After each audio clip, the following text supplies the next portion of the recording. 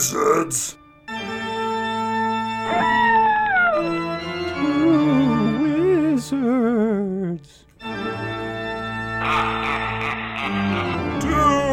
wizards!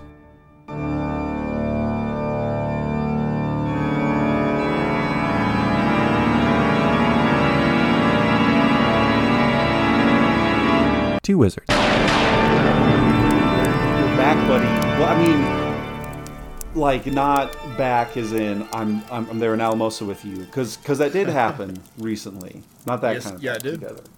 Our last episode was so epic in person that it took my body a whole extra week to recover from it. Right, yeah, you got so overwhelmed by your own wizard's tankard and gifts of rocks from the motherland that your whole immune system just went like, no, man, we got to sit this out a bit. We need too much Robert Howard and drinking Four Loko. We just got, just pump the brakes a little bit. Just a bit. Yes, but we are back. Yes. We're back. It's good to be here. It's good to have you joining us, dear kind listener. And, one, we're bringing our ghostly month of October to an end. Granted, this episode will come out in November, but we're recording that right now. And who's counting? But it's when are we recording this? Because this is an extra spooky episode.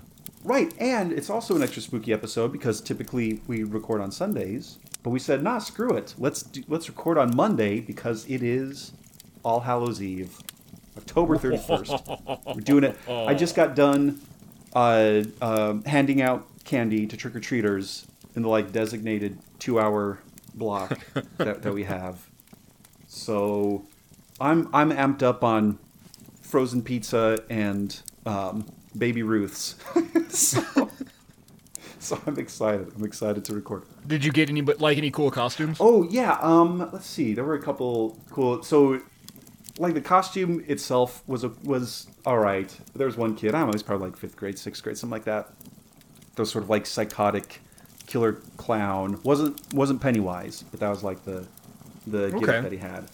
Okay. And so he came up to the door and he said, "Trick or treat." I was like, "Hey, buddy, here's the mixing bowl full of fun-sized things. Go ahead and grab 2 or 3 for yourself."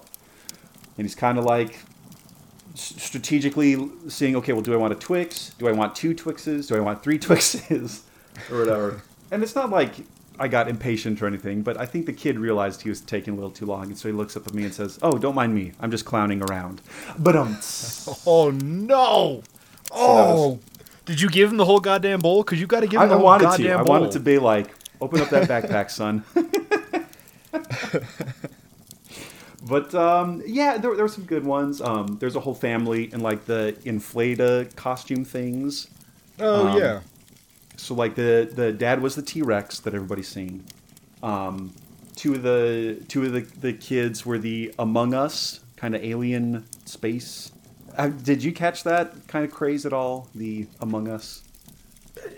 No, Do you even know what I'm talking about? I know what you're... Wait, Among Us. That's the one, and it's the weird... they look like crappy minions, right? With the big eye, right? Yeah. And it's exactly. You talk to people, and it's this one is the one who's not one of us? Yeah, he's the imposter because he's acting sus. So, 2 of the kids were, inflatable those things. And, because they were round and so silly... one, they couldn't even walk up the steps for fear of falling over. And then they were also like Ralphie in A Christmas Story because their arms were just stuck out to the side.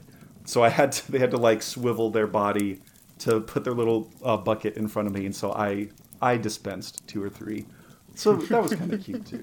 That's right on too. But I know it's a little different, you being in an apartment complex and whatnot. But I guess how does trick or treating work for you in the past? Do you even get anybody?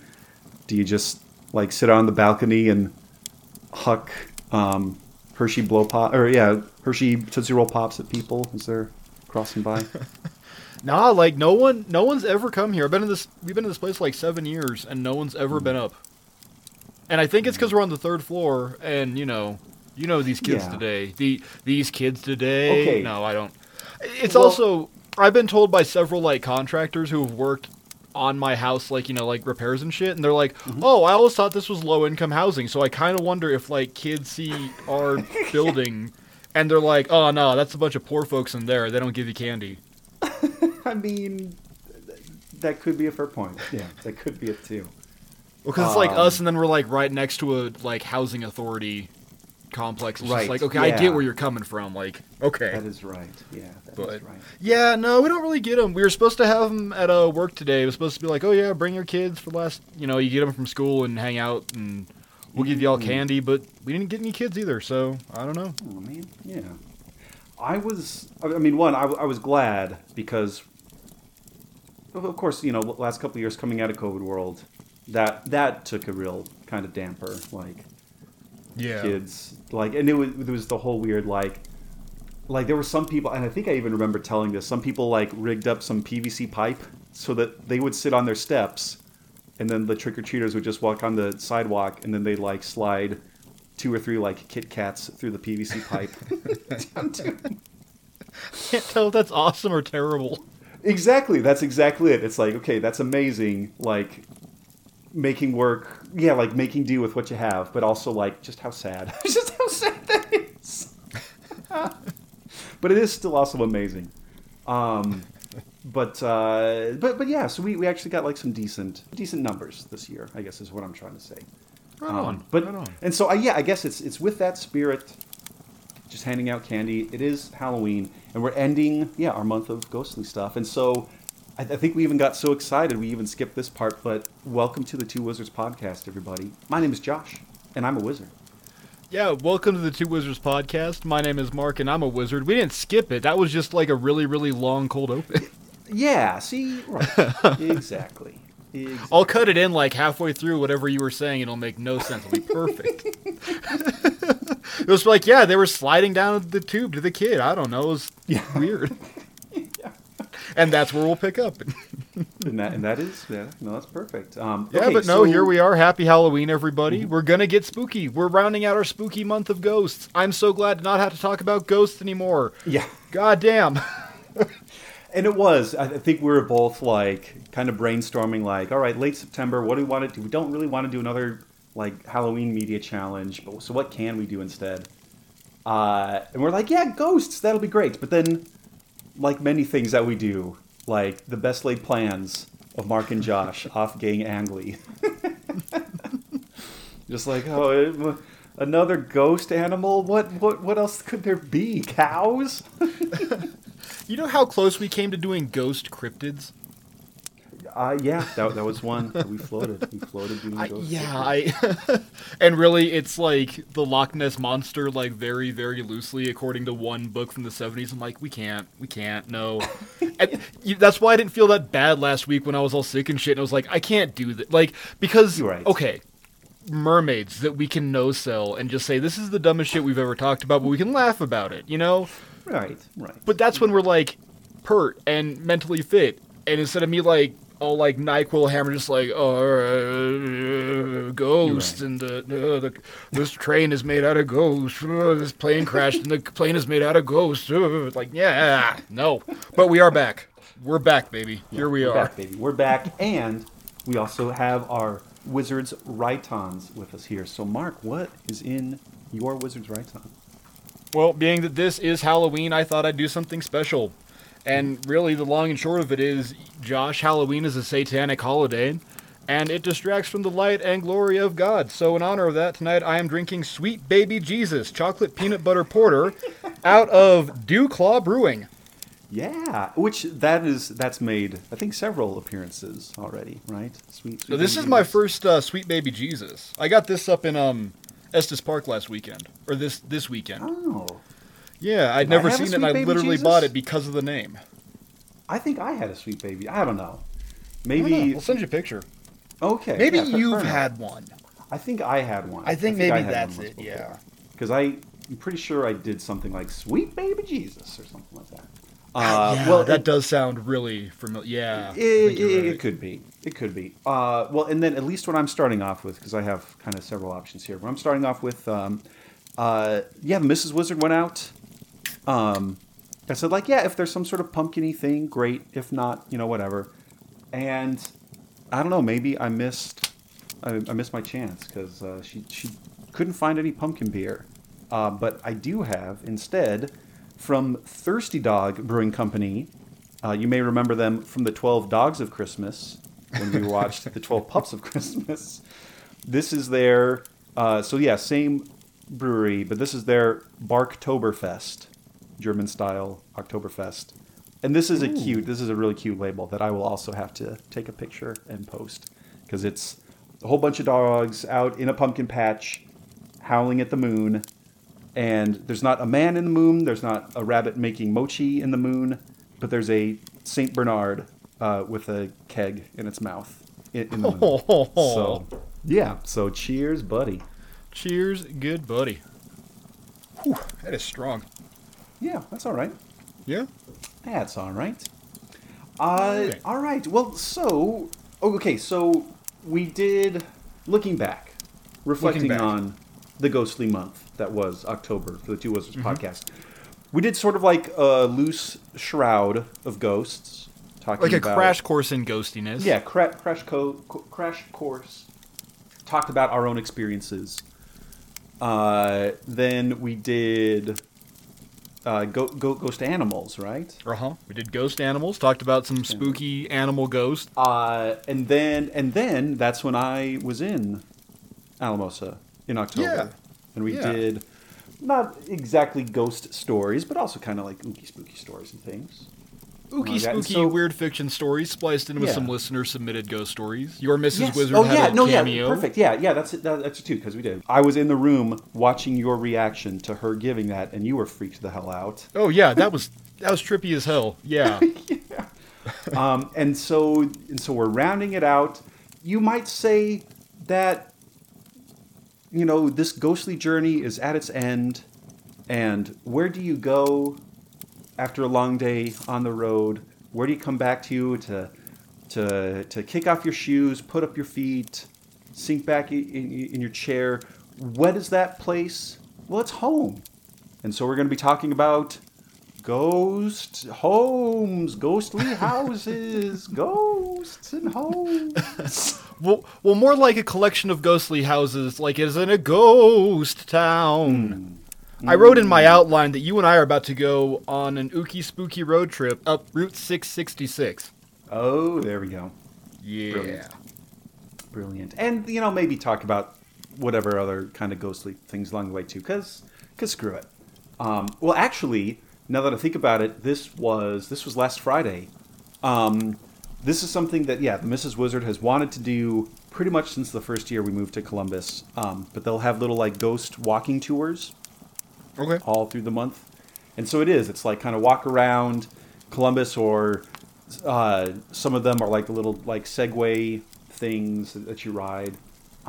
There's one that was even like what was it, like Booze and Brews, where it's like, you go to these bars and have a drink and hear ghost stories and get shit faced and like repeat that like That's 5 or cool. 6 times.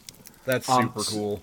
Yeah, it is. It's super cool. And so we wanted to do that forever, and just, we'd have travel come up or something, but it finally happened this year. And so we did. We met at the Ohio State House, because Columbus is the capital of the state. So we met out there, had our guide kind of tell us some kind of cool stories about, like apparently there was like a huge penitentiary prison right there downtown by the banks of the Scioto River. And so he was telling us some of those ghost stories. Apparently, Abraham Lincoln is said to haunt the State House there. When he was still a senator, but was campaigning to be president, there was a Columbus guy who was kind of like, this hillbilly yokel he's gonna be president over my dead body because I'm rich Mick Robber Baron from the great state of Ohio. And so he invited good old Honest Abe to come to this big party, this big ball that he was throwing, thinking that this backwaters born in a log cabin motherfucker would embarrass himself. But little did Rich McRobber Baron know that his own daughter knew what was going to happen and said like, "Oh, silly daddy." And so as soon as Abraham Lincoln walked in, she asked Abe to dance. And with that, it was a huge success. Abe was charming. He was helpful. He was witty. He was flipping it out, not even counting it. And so to this day, people who, like either like security guards or like people working late, they will sometimes hear a violin playing in the State House, and they walk into the road. They walk into the rotunda where the ball was set up, and they will see the ghost of Abraham Lincoln and this young debutante dancing. And it's pretty goddamn cool. That's pretty goddamn cool. Yeah. So one more little ghost story that I get to add in that I just learned about. Yeah, like 3 days ago. So hell yeah. All right, but enough of your silly Columbus ghost stories, Josh. We have other things to talk about. So Mark, take us away. Where are we headed? What are we talking about? What are we doing? Ghost towns and things. Yeah, ghost towns.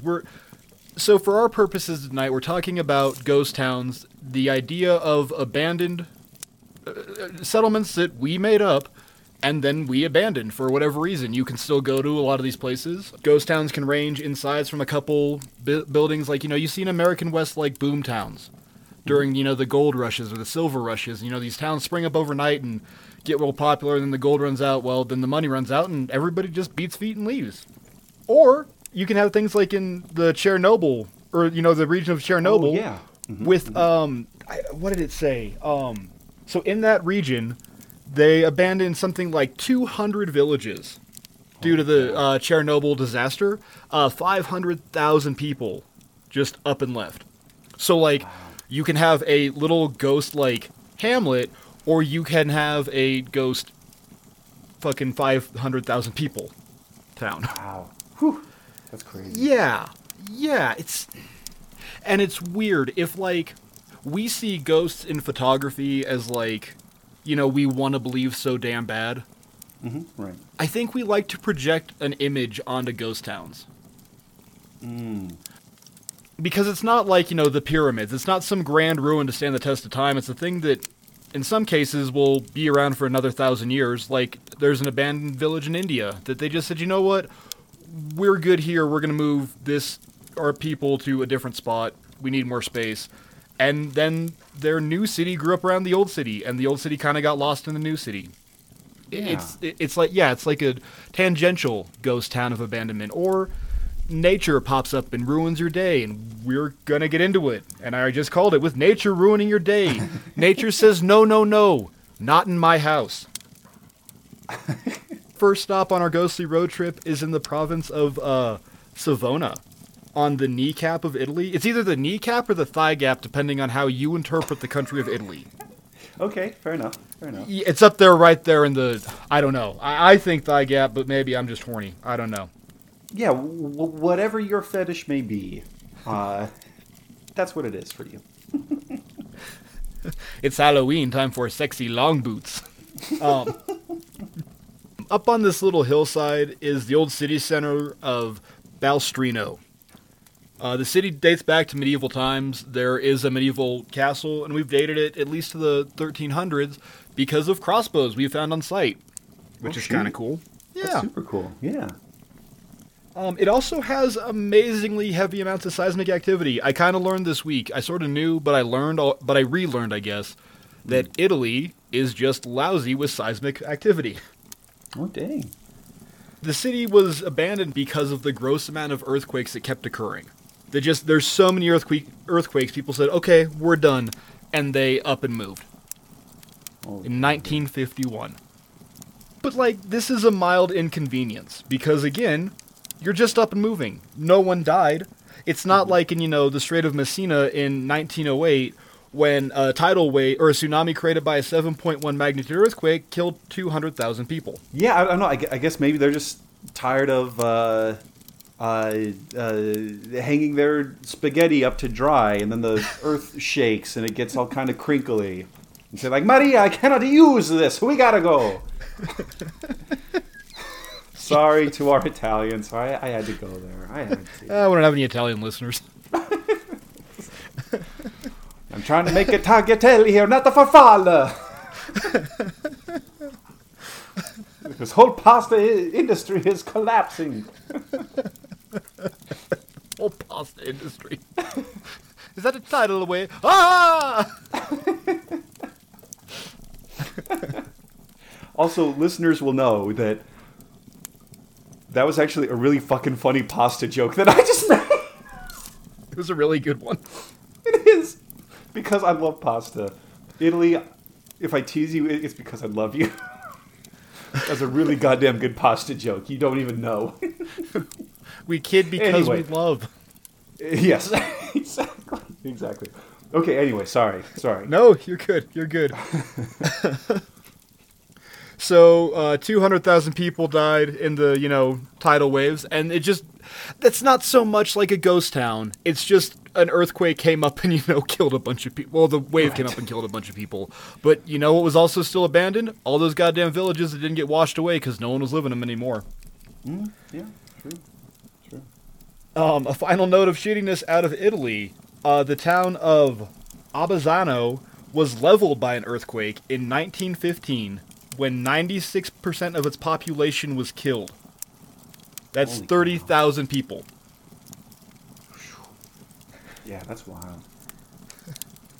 That's so many people dead in an earthquake. Like, I can't wrap my head around that. That's goddamn nuts. Yeah, that's insane. But again, that's literally, that right there, that's a fucking ghost town because of all those people buried, just instantly. And again, it's Italy, so we gotta shout out Vesuvius, but that's natural disaster. That's not ghost town. It's, something horrible happened and preserved it so we could see it later on. And we could all go, did you see that guy jacking off in Vesuvius?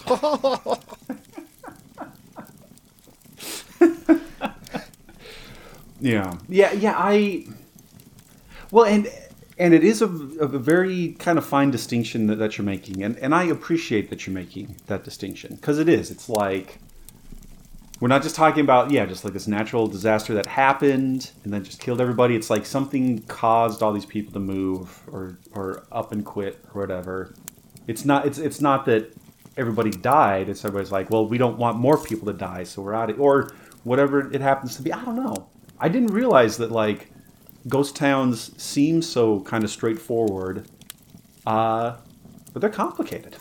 Like, what is a ghost town? They really are, yeah. And it is the point of, like, well, what do? Do you up and move? Like, the people in the first village, and they're like, enough of these goddamn earthquakes. We've been putting up with it for, 600 years. We're out of this, Right. And now those people are safe. Like, that city is still relatively thriving, and it's doing really well, versus Abazzano that got leveled by an earthquake, which you can't see it coming, but it's important to point this out that, like, people can be smart. People can make choices that are good for them and go, this is a bad idea. We shouldn't do it anymore. Like, yeah, this is also true.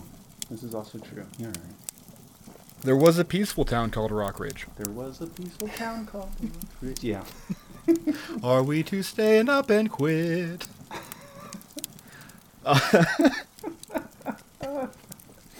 I also like these because they're more recent. Like, these are 50s and it's 105 years ago in one case, but, like, it's recent. It's not, the volcano went off so we ran away in fear. Right. Yeah. That the Earth Shaker deity is mad at us. It's like, no, it's people driving their cars around, and then they're like, oh shit, we got to get out of here. Yeah, like, a guy is reading a newspaper and going, man, this Mussolini is a real piece of shit, huh? This is recent. Even more recently, Josh, within the window of you and I. Like, that's how recent. In 1989, the planned Canadian community of Lemieux, it was built up in 1989 and then promptly abandoned in 1991 when they realized that the lead in the ground was leaching up into pretty much everything. No. It's one of those things. The community existed, they planned it, they didn't look well enough, and the clay had a lot of lead in it when they built their foundations, and it started coming up through their pipes, and people were getting sick, and they go, oh, well, this ain't gonna work, so they leveled the town. But there is some foundation left. So really, this is like a foundation ghost town. Okay. It's a ghost town of basements. Oh, okay, yeah, I gotcha. Yeah, and I don't want to beat this point. I don't want to, like... Ghost towns can pop up anywhere, for a variety of reasons. I also think it's funny that, like, people in Italy go, there's a lot of earthquakes, and they up and move, but people that live in, like, Tornado Alley, Oklahoma, keep rebuilding their goddamn shanty trailers in the same path of the tornado every year. So is it, you know, that determined optimism of you're not going to get me down, I was born here, I was raised here, and ain't no cracker croaking tornado gonna roust my shanty? I don't know. Maybe, right. but your pasta's ruined either way. It's either SpaghettiOs or Right. farfalle, and it's fucked either way. Yeah. I think there is. I mean, I can't chalk that up to anything other than, just like a cultural thing where it is, this idea of like, piss on you, this trailer was built by Mel Brooks. And just, saying like, no, whatever, I'm just gonna, I was born here and raised here. Which is really funny because, like, sure, there's that element of like culture to it, but then like how many of those like Italian and French kind of families, it's like everybody lives in the same house and like you're there in the same house for like generations. But then if shit goes like bad, it's like, okay, well, I guess that's all she wrote. Yeah. And it's just, all right, I guess we're going to start over again. Okay, cool. Yeah. But I like the idea, too. Like, you build up better, you know? You come back stronger than you were, and you flourish, Also, I guess. I don't know. Yeah. Or you beat your head against a wall and get buried. I don't know. Yeah, it's a very inspiring message, I think. I think I'm worried about the election, and I think I'm projecting that. I'm really worried about midterms, and I think I'm projecting that with my beating your head against the wall over and over again, and I apologize, that's the last time I'll say it. Nah, you're all right, buddy. You're okay. Again, man, it's weird times. Weird times all around. Well, so, as we continue on our spooky road trip down our spooky highway, I see some spooky headlights in our rear. Josh, is that a ghost car? It could be. It could very well be. Talk to me about it, buddy. Well, yeah, so this is probably the most famous or most infamous ghost car ever. And this is James Dean's Little Bastard. Which I think we kind of like hinted at this one when we were talking about our like cursed objects episode. Because I was talking about a different kind of cursed car that ended up like killing 8 people. And then you were like, oh yeah, that's like James Dean's Little Bastard. I was like, oh yeah, no, totally right. And so I guess we're giving this thing, it's like, well, but I even hate to say that because fuck this car. I know, this car is it literally is a little bastard. Yeah, it is. They could not have, well, and we'll even get into that. So this kind of report comes courtesy of jalopnik.com. And it's an online article published by, and I'm quoting this here, the Auto Insider. Insider, I've barely test driven her, but I'm sorry. There's a little lewd. There's a lewd joke I made there. Okay, and so this is published December 31st, 2008, by the by the Auto Insider, The Curse of James Dean's Little Bastard. And so I'll admit this up front, I know nothing. I know virtually nothing about cars and makes and models, and I just know gas goes in tank, turn key, hold pedal, go. And like every once in a while, you're supposed to change the oil for some reason. That is the extent of my car knowledge. Yeah, good, and because I also am not a car guy. Yeah, it's just not my thing. I never Like, I know, and I made this sort of joke, but it's not even a joke because it's just the truth. Like, I know more about, like, good spaceship design than I do about, like, a car. Day-to-day basis. But anyway, so this car itself, James Dean's Little Bastard, is a Porsche 550 Spider. Spider spelled with a Y. And maybe that will mean some things to some people. It doesn't to me, and I'm sorry. It's really rare, right? They only made like a handful of them. It's something like that. Something like that. Hey, so. guys, if you are into cars, please let us know. Yeah, tell us why tell Josh us. and I are like not giving this the due diligence we ought to be because we don't get cars. But I have blown 3 transmissions, and I still right. don't know what the fuck a transmission is. Yeah, no clue. No clue. Like it's above me. You might as well ask me to do basic algebra. It ain't gonna happen, dog. I'm sorry. Yeah, I know torque is important for trucks, but I still don't know what that is. Well, it's like, yeah, the wheels spin. Like, that's just it. Anyway, sorry. So yeah, James Dean, the actor, was filming Rebel Without a Cause. And apparently the car that he owned before was a 356. Is that also a 356 Spider? I guess so. I guess it is. A Porsche 356 is another sports car, I guess. And it is. It is a sports car. Yeah, I also just had to verify in an internet browser. So yeah, they can go for up to $100,000 per at auction. Okay, new plan. Next week, you and I are just talking cars. We're gonna find our favorite we'll cars and go crazy. And Mayhan will be like bleeding out of his ears for some reason. Like, what the hell is going on? James Dean was over the 356, wanted to upgrade to the 550 Spider, and he wanted to have his own kind of like stamp on it, his own kind of like customization of it. So he called up an individual named George Barris to customize this thing. And so George Barris is apparently another movie car famous person. I'm sorry I don't know this. I'm writing a 200-page dissertation. Bear with me. So he redid the seats. He painted 2 red stripes.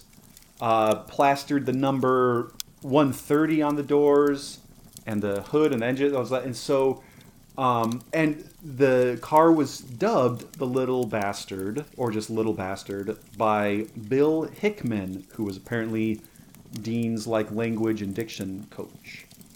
Okay. And then Little Bastard was also later painted on by Dean Jeffries, who was apparently a professional at doing that. December 23rd, 1955, the year 1955, James Dean happened to come across Sir Alec Guinness outside of a restaurant. Obi-Wan fucking Kenobi. Obi-Wan Kenobi. And said, like, hey, Alec, come, like, take a look at my car here. And upon seeing the vehicle, Guinness told Dean that the car had a sinister appearance, and then told him, and this is going to be my best Alec Guinness / Obi-Wan Kenobi voice. Okay.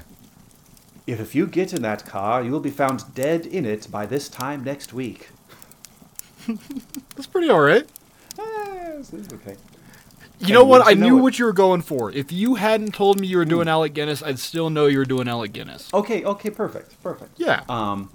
And yes, wouldn't you know it, 7 days later, September 30th, 1955, that is exactly how James Dean died in Little Bastard, the car crash. But it didn't stop there, Mark. It didn't stop there, listeners. George Barris, the same one who souped up the car, customized it, detailed it up, bought the wreckage. He purchased the wreckage because he had an attachment to that car for the tidy sum of $25,000. Oh my god! For a total car. Excuse me. Hold on. I misspoke. Bought it for $2,500 inflation-wise, today, what that means in 2021 dollars would be like 25,000. So I misspoke. Well, I just don't understand why you can't go to college and get a part-time job at Burger King to pay for the college, Josh. You want too much. I don't know. I know. This is you. So God. Wow. Like, not to like totally just like hit the brakes here, but that inflation is insane. Wow. Mm-hmm. Okay. Yeah, it's like 10 times, 11 times, something like that. So bought the wreckage of Little Bastard. As it was getting loaded onto the trailer, it fell. The wreckage fell off the trailer, slipped off the trailer, broke someone's leg. Okay. Okay, yeah, like shit happens sometimes. I didn't cinch the rope right. Yeah. It's just bad timing, right? It's the bad 60s. timing. We didn't believe in safety yet. Like, OSHA Yeah, didn't right. exist. Yeah, except also George Barris sold the engine and drivetrain. I know what an engine is. I think I know what a drivetrain is. But I he think sold those that's parts. what powers it, right? The power comes out of the engine, the drivetrain moves. Yeah, the the wheels? engine spins the drivetrain, I believe, rotates the drivetrain, whatever. Okay. Yeah. So I think sold- that sounds correct. That sounds about right. So sold those parts to one Troy McHenry and William Eskrid. Those two were racing one another in cars, assembled from various pieces and parts of Little Bastard. McHenry, during this race, lost control, hit a tree, killed him instantly. And Eskrid was seriously injured when his car suddenly locked up and rolled over while going into a turn. Oh my God. Okay, so body so- count. James Dean, dead. Mechanic, broken leg. Uh-huh. Troy McHenry, dead. Uh-huh. Eskrid, seriously injured. So 4 casualties, 2 deaths, 2 severe injuries. God. Okay, yeah. But we're still not done. Starting to believe a little bit, Yeah, and we're still not done. Barris had 2 tires left from Little Bastard that were seemingly untouched. Like, okay, sure, there's a big car crash, some things are going to be banged up. These tires were okay, apparently. He sold them, but then also they blew out simultaneously, causing that owner's car to run off the road. So we're up to 5 now. I'm not laughing, okay? I'm not laughing at this dude from 1960. Yeah. But what Yeah. the fuck, man? Like, the tires, Yeah, even the tires. Realizing, I guess, one, that this is kind of valuable, and maybe in Barris's mind, he's realizing, like, okay, this is kind of screwed up. Maybe I should, like, kind of cool it with this. Barris kept what was left of Little Bastard. He just kept it to himself. Wasn't going to sell any other things. I'm just going to lock it away in the garage. And wouldn't you know it, 2 thieves stopped by and broke in one night.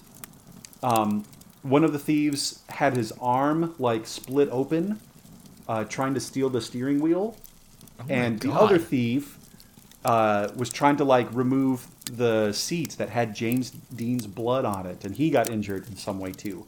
So we're up to what, 7 now? 7? Yeah. George Barris says, "Okay, enough of this. I'm just gonna like hide this thing away forever." But CHIPS, the California Highway Patrol, said like, "Hey, what if we just show off this car as like, sort of like a hey kids, don't drink and drive going to prom. What if we have this as like a highway safety thing?" Okay. Yeah, like a scared straight type deal. Yeah, like a scared straight kind of thing. The first time that they tried to exhibit this, the garage that housed it caught fire and burnt down. But the car, Little Bastard, was untouched. So they said, okay. All right, take 2. Let's tour this thing. And at a local high school, again, this car fell off its display and broke a student's hip. No. Yeah. Stop it. Stop. Like, Little Bastard was being transported again. The goddamn ocean, man. Yeah. It was being transported again when the truck carrying the car lost control, causing the driver to fall out and somehow getting crushed under the car, under Little Bastard, after it fell off again. No, it didn't. Yes, it did. Okay. And then the car fell off 2 more transport trucks while driving on a highway, but fortunately did not injure anybody. I think the real demon here is not properly securing your load. I guess so. What the fuck? And so we've got to be in double digits now for just how many people Lil Bastard has fucked up. And so Chips decided, okay, you're right, George Barris, we should have listened to you. Here's your Deathmobile back. As Little Bastard, the Porsche 550 Spider, as it's getting transported back to George Barris one last time, it vanished. It went off the radar, and we have no idea where it is. So, Little Bastard could still be out there, rolling over people today. Yeah, if you pick up, a keychain that has a spark plug on it, because I think that's a car part. Who knows? It could be. It could be the Little Bastard keychain. Who's to say? Oh, look at this sweet-ass hood ornament. Yeah, hood ornament. It is open season for Little Bastard. Still wreaking havoc. So, all that is to say, which, and I don't know, maybe this is my little bit of a hot take too, but Yeah. the also kind of weird death tourism. And and granted, I realize I just said I was on a walking ghost tour. But that's different. You're on a walking ghost tour of a location. Someone isn't bringing a thing to you that was hey, a lot of people have been killed by this object. You want to check it out? You want to pay me $25 to check it out? Right, or we did. You're looking at history versus look at this dead body. You want to poke this dead body? Right, and that's also where I kind of draw the line too, right? It's not but it is. It does still kind of brush up against some of the weird this thing we're imbuing this thing with extra meaning because there was a lot of heartache and atrocity and things with it. And I know, just like we were talking about with our Loose Shroud intro to Ghosts, when there's that where there's a psychic tear in an area and that imbues that place with some residence, some residue of whatever happened. You got to be careful playing with that stuff, man. Too though, because it kind of on the other side of that coin, it kind of reminds me of that the group of grad students that created the ghost. Precisely. So here's this evil ass haunted car that's so cursed and just ruins your day, and maybe okay, so it falls off the trailer, not a big deal. Shit falls off the trailers all the damn time. Mm-hmm. But then the drive shaft goes, and then I forget what the other part of it, the wheel. So the wheels blew up. Yeah, the wheels. The drive shaft exploded. Guy trying to steal the steering wheel. Yeah.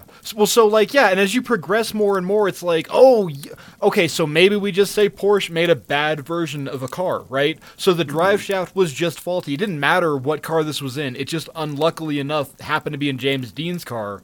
Yeah. But it gets another kill, so it compounds the legend, and we project this onto it, that, oh no, this car, this inanimate hunk of metal and rubber, is in fact evil, and is out for human blood. Yeah. And some might even go so far as to say maybe a little bit of hubris to actually name this thing Little Bastard. Because there's we've okay, so in the classical literature class that I'm TAing, we have moved on to Jason and the Argonauts, that story. Okay.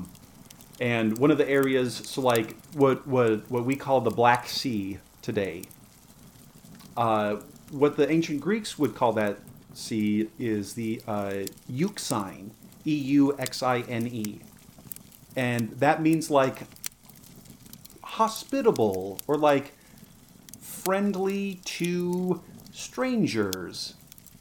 And they named it that precisely because it was the opposite. This was a super deadly sea to like try to travel. But the Greeks were like, well, if we give it a good name, maybe we'll like counteract that negativity. And so I also, and maybe that's just kind of where my head has been, like, maybe if they named it the Little Good Boy. the little, yeah, the little tofu boy spider. Yeah, the helps grannies cross the street boy. The Boy Scout. I don't know, man. I don't know. It does just get weird. That's what I'll say. It just does get weird. So Yeah. It's nuts. I think we might have to. I think we might have to invite like an auto wizard on next. We may have to reach out and see if we can get some schedules to align here, because much like I was out of my depth with pro wrestling, and we brought Johnny on, I think both of us could just kind of sit back and be like, this is a whole other level of wizardry that like we just haven't spec'd into. So. And that's why I wasn't that broken up when we didn't cover Ghost Vehicles last week. Exactly. So, okay. Okay, this will be the last sort of question that I'll put towards you. Okay. Say you do, though. Say you are at... Okay, right, so there's the early Iron Festival there in Alamosa, where people trick out their cars and show them off. Say just out of the blue, on a whim, you don't really want to go, but there's nothing else to do, so you go to the early Iron Festival, and there's this kind of strange person in like a really grubby, like extra greasy, kind of faded, fraying mechanic's jumpsuit. And he says, "Oh, Mark, you've come to the right place. Here's a keychain that has the spark plug from Little Bastard, James Dean's car." Part like Crypt Keeper auto shop guy. Mm-hmm. Would you take that keychain? Knowing that it was from Little Bastard? I would take that keychain, and I'd put it on my car keys, and you know what I'd do with it? I would race. I'd race to feel the wind on my face. And I'd race to feel like I own this place. And I'll race. And I'll race against the other racers. Okay, listeners, do yourselves a favor. Watch all of Home Movies. Like, pause this episode, go watch all of Home Movies. There's not a lot. There's only 4 seasons of 13 episodes. You can do that in a weekend. Go watch Home Movies, and then come back to us when you've watched Bye Bye Greasy. And then you can get that joke that I just made. And then you'll understand. No, but really, no, I would totally, yeah. Okay. So, like, bad shit happens when you incorporate this to your vehicle, right? So, Yes. like, the tires killed somebody, the drive shaft killed somebody, trying to take the steering wheel off, probably to, put it onto his car, Put on a car, yeah. killed somebody. Okay. So, like, maybe the spark plug acts as like that weird Rick and Morty crystal that shows you how you're going to die if I just wear it around my head in a crown. Oh, yeah. You know what I see. like? Just because there's evil magic there doesn't mean you can't co-opt it for your own bullshit, right? Like, or I die, or I put the spark plug on and like the Voyager probe comes back into orbit and mashes my ass. Like, I don't know. The hollow moon crashes down upon me as soon as I don my little crown of a spark plug. But like, I don't know. Yeah, like, and if nothing else, like. Okay, I'm assuming in this reality, like, so we've cut this episode now, right? And then in the future, next August, when Early Iron is, and then I go to the Early Iron Festival, which would be weird because I'm not a car guy, but I'm there anyway, and then I get the spark plug, and I get mashed. Well, dude, that just, like, cements the fact that, number one, you're a wizard, and you fucking called it, and I'm a wizard, and I died for art and fashion. So, yeah, it's perfect. Like, yeah. Yeah. There's no downside here. Yeah, there's really no downside other than we would all miss you terribly. Well, that. Well, and then you can be a ghost. But then I just haunt you. Be... I just, like, haunt your, like, Yeah. dashboard headlights or some shit. Yeah. And you'd know it was me because you turn on the radio and suddenly, like, the fucking Mountain Goats or Iron Maiden to be playing. Yeah. Well, I was gonna do what is the one like horribly overused song for like any sort of like road trip in a movie? The boo on the way, boo boo dee boo on the way, boo boo dee boo, and then and then I just get to travel with my ghost buddy Mark. Yeah, we'll do that. I'll be your ghost buddy. Do it to the fucking National Lampoon's Vacation music. Oh, there we go. Yeah. Holiday Road. Yeah, exactly. Yeah, like, it'd be great. God, see, we keep saying this like it's a bad thing. And then you can still podcast with me, just the audio will be even worse. Because I'll be a disembodied voice talking through your radio a la Bumblebee and Transformers. It'll be great. It's cool. See how hard I struggle to work Mapinguari into a later on episode about cryptids. On your car's radio. Oh, God. Oh, that's too good. No downside. No downsides. What? Okay, that would actually make a really good premise. Like, I know Chevy Chase and Beverly D'Angelo are, like, out of it now. And then they, like, tried to kind of reboot it with Ed Helms, right? I have no idea. Are they? I think he did one kind of National Lampoon's Family Vacation, and I think he was supposed to be Rusty. That's right. Yeah, a couple years ago, right? Yeah, it was like 2014 or 2015. So yeah, but I would watch that movie if it's the Griswolds doing like going ghost town by ghost town on a trip. I would watch the shit out of that movie. Hell yeah. Clark decides to become a ghost hunter because now he's retired, and yeah. Yeah, that's his new thing. I love it. Yeah, and it's like, all right, well, and then you can bring in the grandkids now, right? Because I'm sure. There you go. Yeah. Bring in the grandkids and all sorts of hijinks between those Gen Zs and those boomers, and yeah, and then there's a spooky ghost. Because he's being haunted by Randy Quaid, because Randy Quaid can't be in movies anymore. There we go. There you go. Yeah, they force ghost like old Randy Quaid shots. Yeah, and only Clark can see him, so it's just like he's standing there like looking at the ghost town. Wow, look at this place, Ellen. Isn't it beautiful? Shitter's full. Ah, Eddie. Yeah, right. Yeah, and it's the ghost of Cousin Eddie who.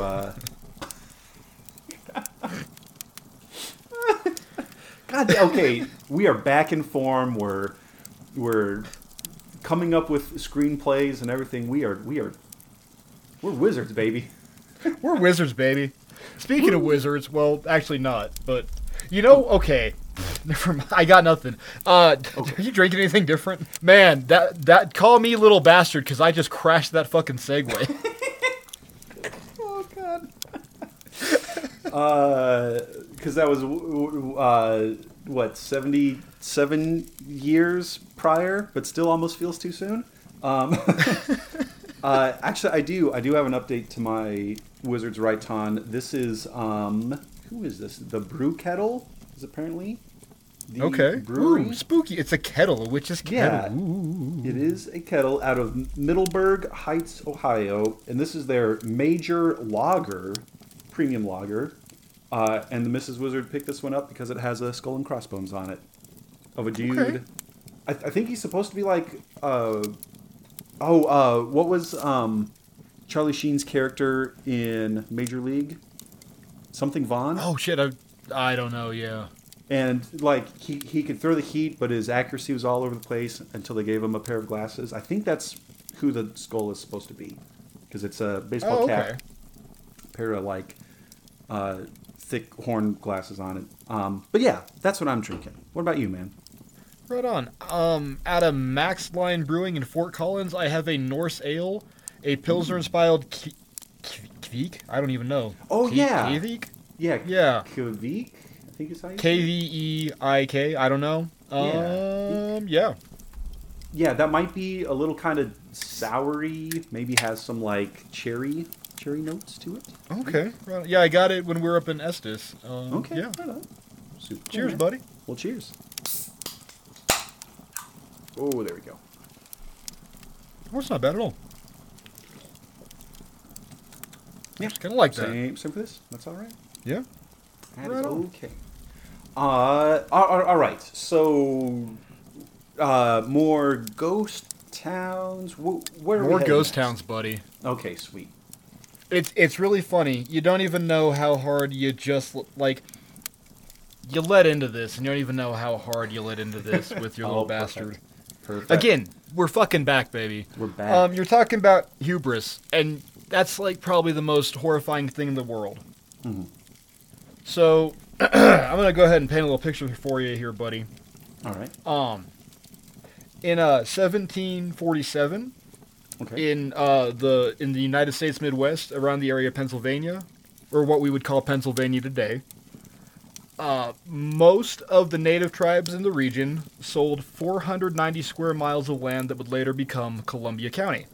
All right. They sold this for 550 pounds in back then money to colonial agents, and that translates into 147,000 pounds in today money. So Wow. I can't tell if they got ripped off or not, but the important thing to note here is that some white man bought some land. That's bought as in a hard wink, but it sounds like they were kind of all in on it. In 1842, the town of Bull's Head was officially built and founded after the land was bought by the Locust Mountain Coal and Iron Company. A mining engineer named Alexander Ray was tasked with planning the town, at which point he then changed its name to Centralia. Does this ring any bells for you yet? You know where we're going? Central. Maybe, but keep me That's going. all right. Even better, buddy. All right. Perfect. Atop this region was a super rich vein of anthracite coal, which was to be mined out. By 1865, Centralia was pumping coal from the Locust Run and Coal Ridge mine and taken out on the newly built Lehigh and Mahoney rail system. The mine boomed until the Depression, when 5 other mines adjoining it were closed. So the town is crushing it until about the 1930s, right? In May of... So really nothing goes on. It's just a town. They're mining coal. After the Depression, some of these local mines get shut down by the government because they're not safe. They call it bootleg mining, which is mining without a permit in unsafe shafts, which I think is a cool term Yeah. for something that will probably kill you. And apparently, one of these bootleg miners' favorite tricks was getting into the buttress joints. And there's coal in those. You don't get the coal that's above those because you built up into the rock. Right. But there's coal that can run into those, and you can pull it out, but you also risk collapsing the mine, which happened a lot. In May of 1962, a group of volunteer firefighters were burning off a garbage dump in an abandoned coal pit mine. They had done this before in previous years. They knew what they were about. But this time, for whatever reason, they didn't snuff the fire or, douse the fire with water. They just buried it and assumed that would be good enough. Oh boy. Instead, what happened was this fire in an abandoned coal mine caught the coal seam on fire. I was just gonna say, Mark. You know what they say about when you assume Well, what's that? you make an ass out of you and this giant raging underground inferno you've just created. Yes. Yes, you fucking do.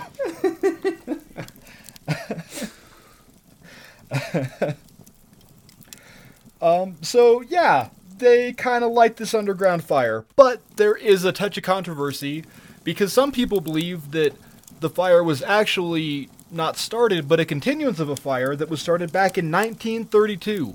That's right, Josh. 30-year fucking fire. Holy shit. We didn't start the fire. It was always burning since the world's been turning. The residents knew about this underground fire. They had reports of it all the time. The ground would smoke. You'd see the ground smoking from time to time, and no one really cared. No one really wanted to do anything about it until it was too late, because, hey, what's our deadliest enemy? That's right, gang. It's hubris. Yeah. It is. In 1979, a gas station owner was shocked to find that his underground gas tanks were temping out at 172 degrees. Holy shit. Residents began reporting their topsoil in their yards was warm to the touch or hot in some cases, and tap water would come out boiling. That would be horrific. That'd be horrific.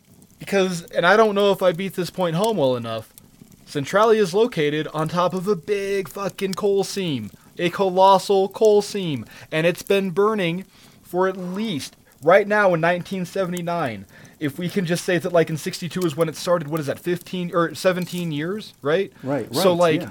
at least 17 or 47 years because it started back in 1932. So the town has literally been sitting over the top of hill. Well, okay, and so then even then, right, like, because if our listeners don't understand this, so like, okay, say magically the fire does go out, right? Like, okay, Yeah, it yeah. does, thank goodness. That doesn't mean that all the thermal energy goes away. Like, that shit's still there. And it's going to keep, Yeah, it's- like, yeah. kind of radiating because it's so insulated in there, like... so yeah, you'll have like 50 years of boiling tap water until that finally like, yeah, the like temperature gradient like disperses that along whatever. Oh, that's horrible. Ugh.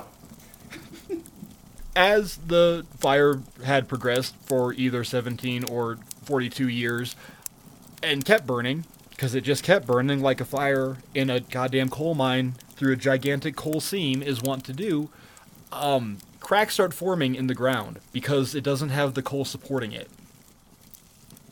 So sinkholes started popping up everywhere, and and sometimes the ground would just split open and start belching, toxic gas. Oh my god. One of these sinkholes opened up under the foot of 12-year-old Todd Dombrowski. It was 4 feet wide and 150 feet deep. Oh my god. Oh my god. Please Todd tell me was that. saved by his cousin who pulled him out of the hole. I was gonna say, Thank please tell God. me, little 12-year-old Todd Brankowski or whatever his name was. Oh god. Oh my. He lived 150 feet. That's 15 150 stories. feet. Him It's a and his 15-story cousin were building. both burned by the release of the escaping steam gas. But as soon as he rescued his cousin, the 14-year-old boy ran to his mother, who then urged him to run to town to tell the visiting governor, Dick Thornburg, just how horrible the story of the hole really was. Now, if that's not goddamn just like perfect coincidence that the governor's visiting you on the day that the ground opens up with the 150-foot deep hole, I don't know what good luck is. Yeah, that's just I mean, and going into election season, man, you want to talk about addressing your constituents' needs. Like, excuse me, sir, can we do something about this? Well, you can address your constituents' needs, or, as we've seen in, the last 2 years, you can lie and say that there's not a problem, which is exactly what most of the town of Centralia, Pennsylvania did. While they acknowledge the fact that there was probably something going on because, it was 100 degrees in their fucking basements, the ground was smoking, and their tap water was boiling, and they'd been doing this for probably 20 years at this point, they just all kind of agreed, no, there's no major threat and everything's fine. The government tried to intervene several times and kick them the fuck out, and they're like, no. This is my home. I was born here. I was raised here. And ain't no cracker croaking coal seam fire gonna roust me. That's it, I'm done.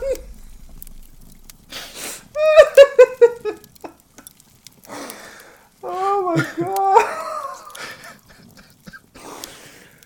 Man, you do want to talk about hubris. Like, that's a word that gets thrown around way too much. But holy shit, is that the perfect way to describe what's going on in Centralia, Pennsylvania? Strolls into like the stump speech covered in like 2nd and 3rd degree burns. Excuse me, Governor, sir. Can we do something about this? And all the adults like, hush up, boy, that coal seam fire's giving us free heating. There ain't nothing wrong here. I don't know why I'm giving him a southern accent. Pennsylvania. Good enough. Yeah, the south of the north. Oh my god. Holy shit. Oh my god. The folly of fucking man, dude. Oh, baby. You remember how those Italians said we're sick of this earthquake and they left?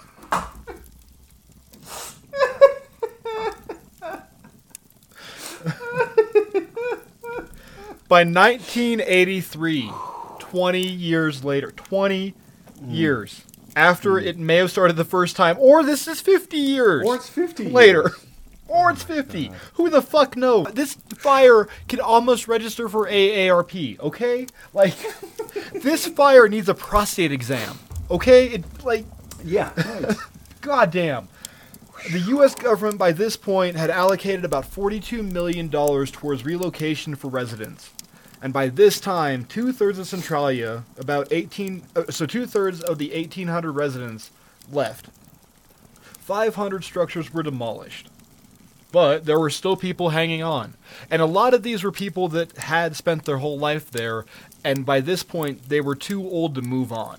Like, you just can't do it. You were born here. You were raised here, and goddammit, you are going to die here. Yeah, you are going to die. Yeah. Here. By 1990, the population was down to 63 people. In 1992, Pennsylvania Governor Bob Casey declared eminent domain on the borough. But the citizens of Centralia sued and got it overturned. Because there's nothing wrong. The fire is still burning. There are still sinkholes. There is still toxic gas belching out of the ground. Trees are now burning from the inside out, and grass is not really growing that well. But they have grass all winter long, so they got that going. Greenest lawns in Pennsylvania come January. Oh my god. I am not going to make any connections or extrapolations to other current day events, but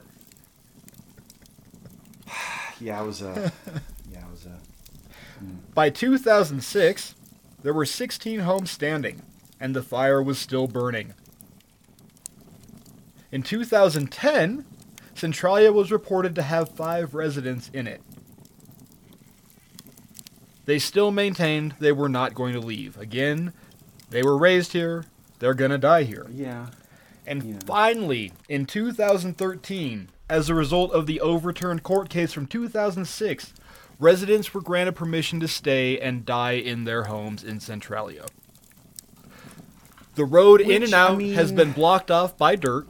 There is no commerce, but they do have a 6-man power board that put $72 into their till and said that the power company was in the black for the year.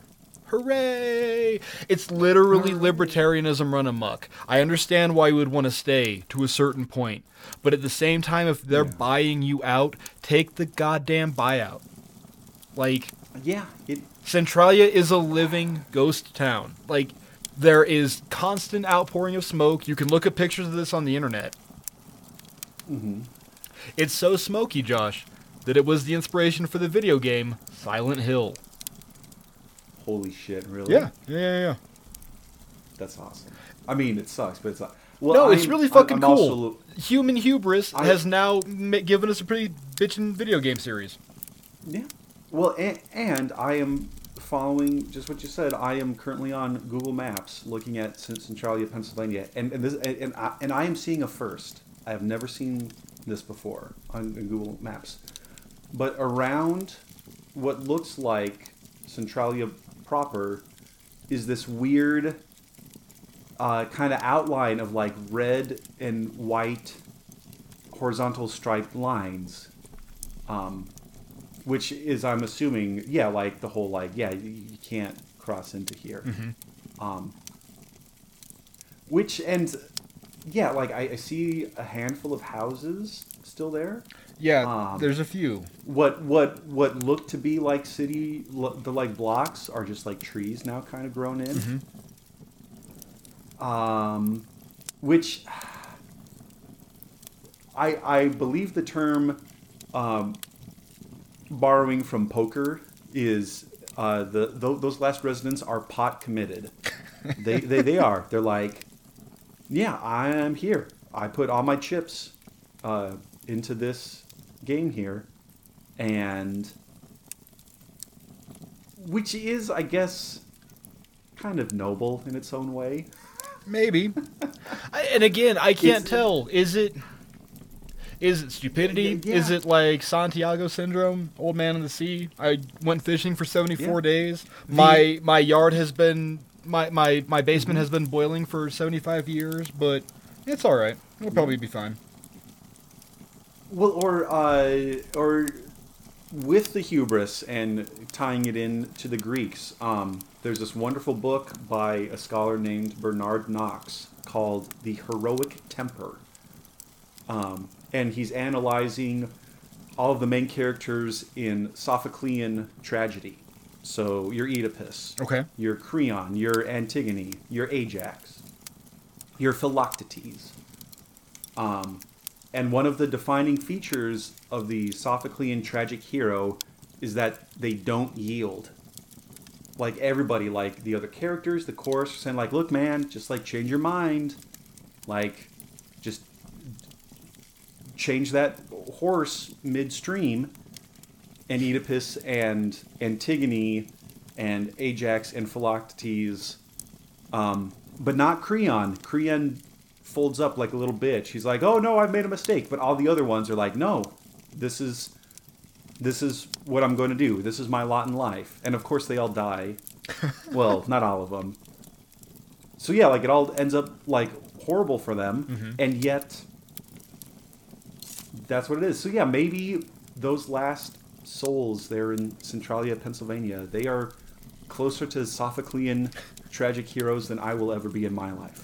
Noble stupidity. Noble stupidity, one might say. So, Oh, yeah. God. So, nature and man's hubris are really scary, and they're a hell of a way to make a ghost town. Yeah. But what about the beasts, Josh? What if What about What if maybe humans were driven from their homes by packs of wild beasts?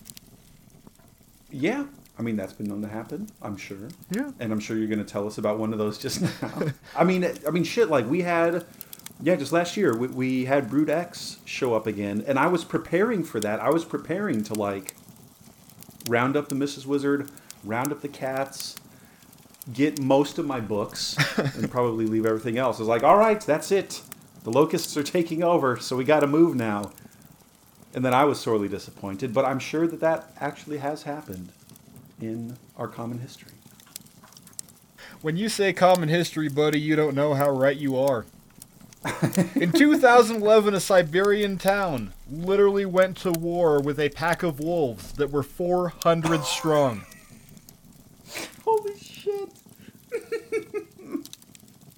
400 strong pack of wolves. Yeesh.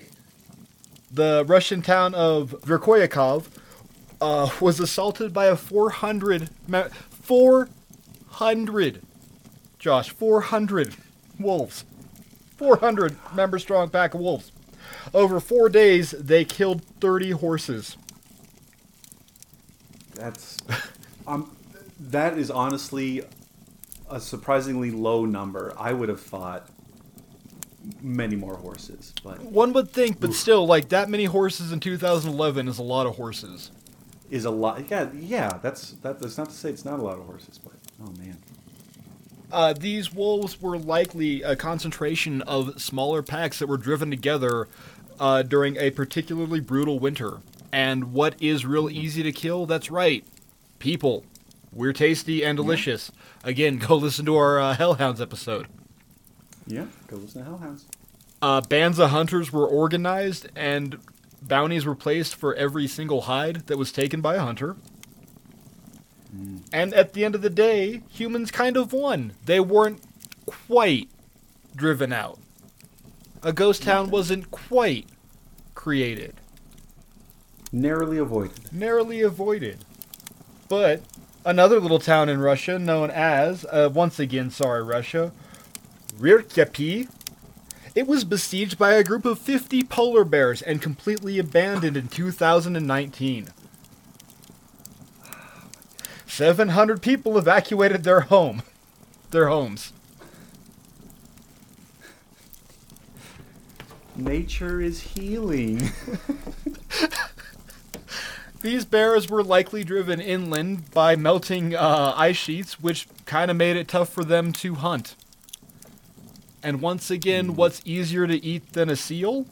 A person. Yep. A person. You can Yeah, look it's up. easy to, You like, can look track up down these and- bears busting into houses. Like there's the security camera footage of these polar bears just juggernauting through walls and getting into shit. And because it's 2019, it's like all in like almost HD. Yeah, like that's like the joke, right? Like everyone in Russia has a dash cam. Yeah. Because Russians are up to shit, and I would imagine a lot of people too also have like home security cameras. So yeah, I'm sure they are caught in 4K.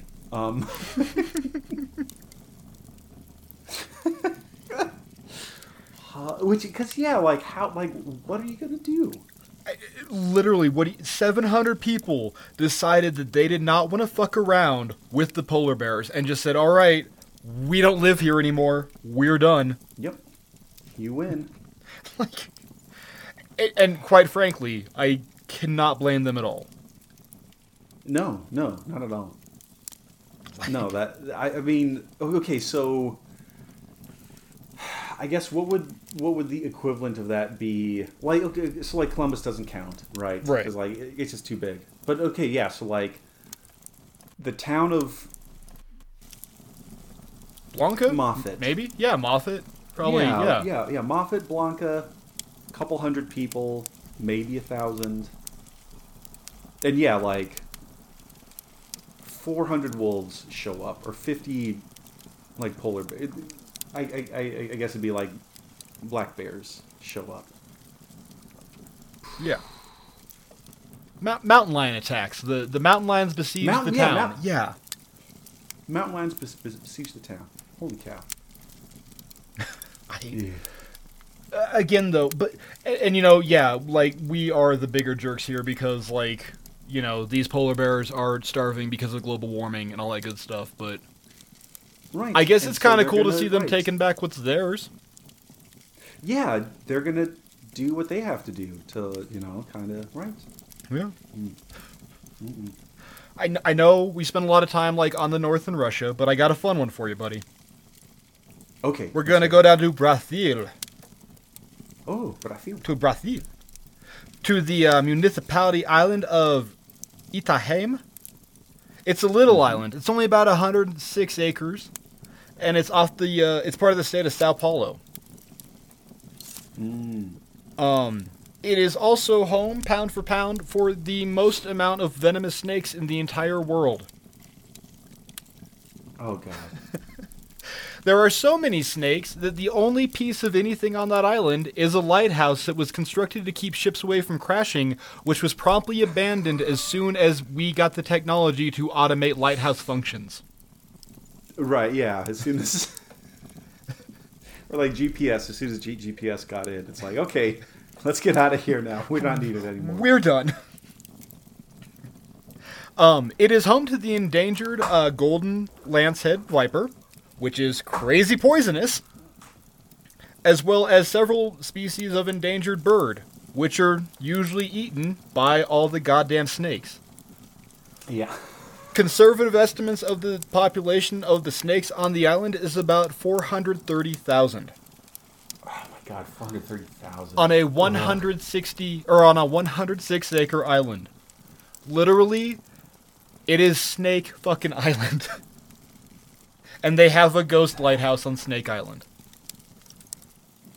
That's no, yeah. Like I'm speechless. I'm speechless. I'm just kind of sitting here babbling at my computer. Apparently, it is almost impossible. You can get there, right? You can get to Snake Island, but you can't get off. You will fucking die on Snake Island. Because there are so many poisonous, pissed off snakes.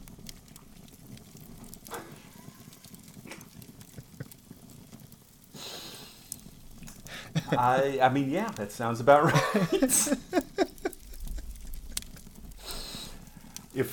Okay, I know they're quickly starting to overstay their welcome, but if there ever was a movie for Dwayne Johnson and Kevin Hart, buddy, action adventure comedy, Escape from Snake Island would be that movie.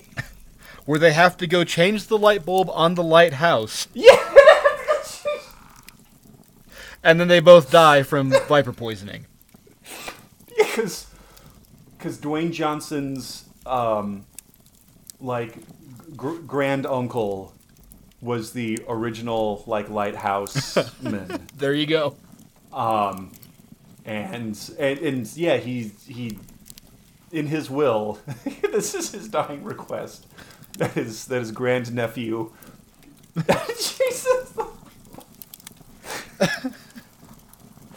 And then Kevin Hart is,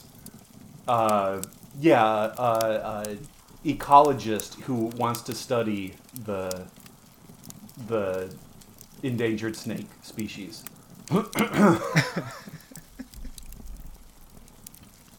Perfect. That's it. He's a herpetologist. There you go. Okay, yeah. And then that causes Dwayne Johnson to do the eyebrow raise, like, a what? He's like, no, man, snakes. I study snakes. Not like that. Oh God, that's God. I can see that scene, man. Ugh, gross. Yeah. No, it is. I would rather lay down on Snake Island than watch that movie. Yes. No argument there. No argument there. Now, before we sail off to our last ooky spooky haunted type of ghost town, we're gonna sail there, Josh, all the way from Brazil. But we're gonna do that on a ghost ship. On a ghost ship.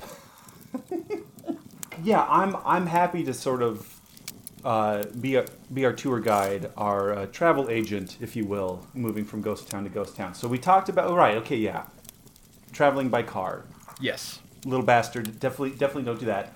I think at some point or other, all of us will take this mode of transportation. And no, we're not talking about the Flying Dutchman, because that's a ghost ship. But everybody talks about the Flying Dutchman and all. And we're not talking about Mary Celeste. It's rote. We're not doing it.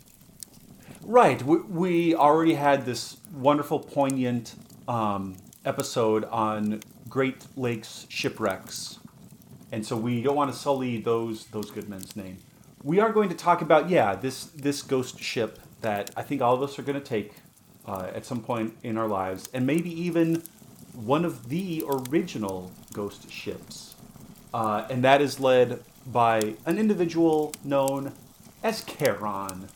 Or Charon, or Charon, if you are speaking modern Greek. And yeah, this is like the guy. This is like the boatman, the ferryman, who appears through all sorts of really he's in vase paintings. He shows up in epic poems. He shows up in plays. And I love him. And I think he gets a bad rep. Yeah. And I'm going to explain why. Okay. I'm going to explain why. So, and I mentioned before, he is the guy who guides your soul to the underworld.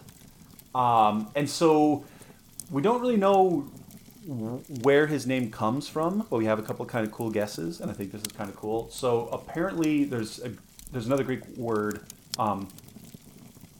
karopas or charopos. Okay. Which means of the either keen or fierce or flashing or feverish gaze. Meaning that this guy stares into your soul. That's what he does, which I think is badass. That's pretty neat. That's pretty goddamn neat. Yeah. And so, right, exactly. And so his name, etymologists, scholars think could derive from that word. The oldest depiction that we have of Karen, and I guess that's what I'll say. I'm going to call him. Well, I'll try not to call him a Karen because he's definitely not that. But Charon, yeah. I need the to oldest speak to depiction your of Charon- manager. Your coins are really loud. Yeah. Excuse me, but you only have one obol here, and price is 2. So, but the oldest depiction, the earliest attestation we have of Charon comes from a lost epic poem called the Minyas, Okay. which dates back to something we think like 6th century BCE, so like 500s BCE.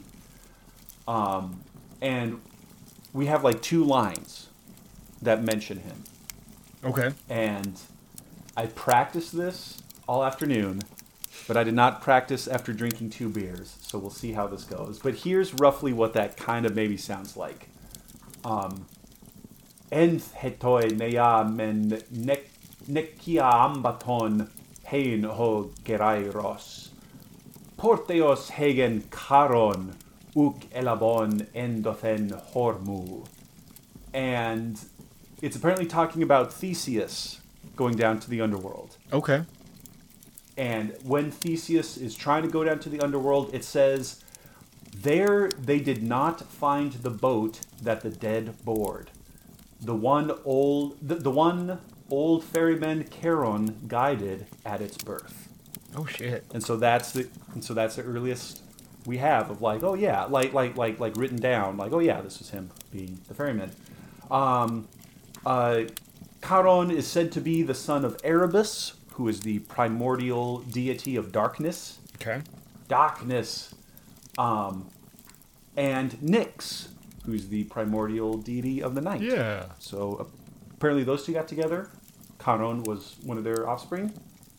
And yes, that's what he does. He transports the souls of the dead to the underworld. The fancy SAT word for that being a psychopomp. Yeah. Psycho meaning soul, pompe meaning to like lead or to like bring or to send.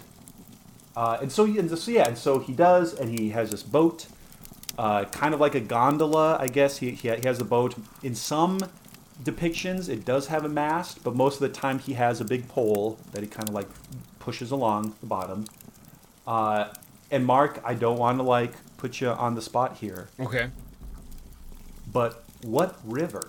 What's the name of the river that he carries the souls across? The river Styx. That is one of them, yes. That is one of them. He's also sometimes said to carry the souls across the river Acheron. Oh yeah, Acheron, and then there's the other one, P, right? So not there's kind Procyon, of like that's 3. not it.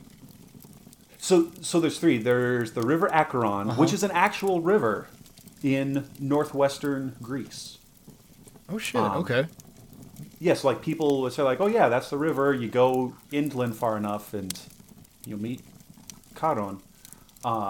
So there is that, and apparently most of the like old Greek writers say that Charon is on the Acheron Okay. river. Some of the later Roman poets say that he's on the river Styx, Okay. apparently. And then there's also the river Lethe, and that's the one that the souls drink from that wipes their memory. Okay. Yeah. So maybe that's right. what you were Yeah. thinking of. Well, That's no, what I think I'm thinking of planes of hell. I think I'm thinking of the Oh, levels. Because there's the one, and it's the frozen, and I swear it's a P, and then there's a fire one. Yeah. Yeah, that might be some Dante kind of. Maybe. I'll join us next week when we talk about hell, gang. Join us next week. Yeah, we might as well. We might as well. And so yeah, like Charon, like I said, like he's in this old epic poem. He's in all sorts of vase paintings, and really like he seems to be a pretty chill guy. And like not very menacing, not very threatening, because you're already dead. He's just And a cool like- dude, right? And he is. He's a cool dude. There's a neat article. I was able to find this online, and I think our listeners should be able to as well. But it's written by one L.V. Grinsell, circa 1957, and the article is called "The Ferryman and His Fee." Okay. I saved a PDF of it, but maybe because I could use my university login credentials. But it's old enough, you might be able to find it too. And then, wouldn't you know it, Mark? Because, yeah, like, Charon's just, like, doing his thing. He's helping people out, taking you across the river so you could go to the underworld.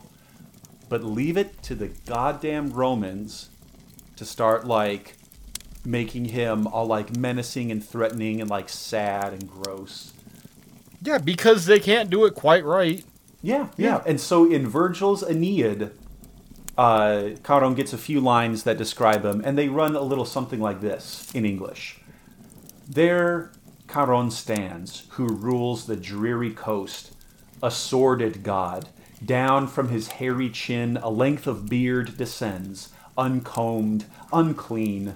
His eyes like hollow furnaces on fire. A girdle, foul with grease, binds his obscene attire.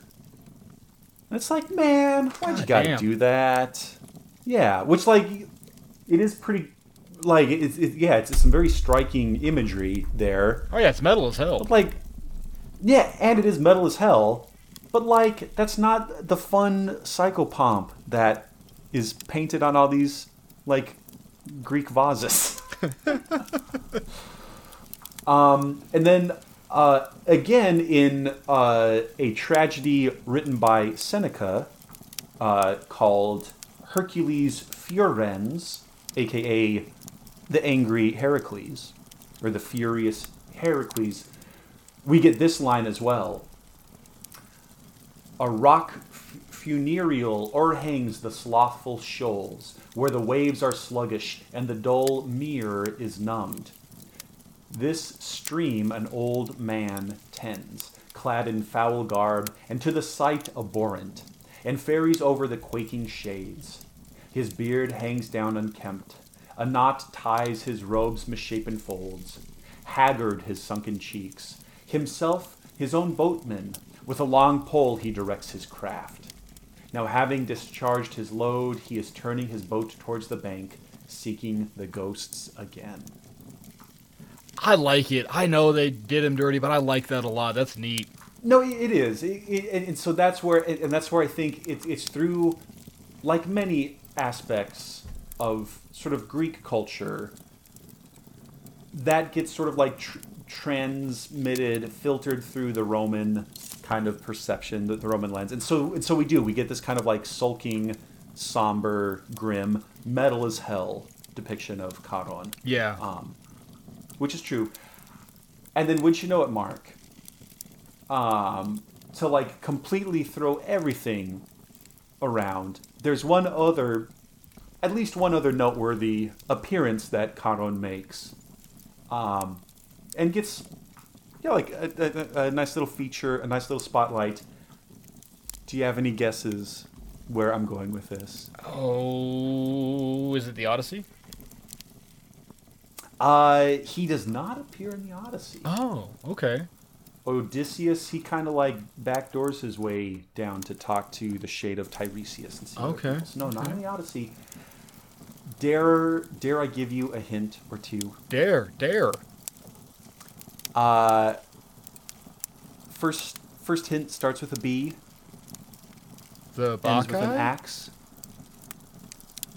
Brekekekex? No! Coax. No! Coax. I knew it. Break. I knew it. I didn't want to know it. No!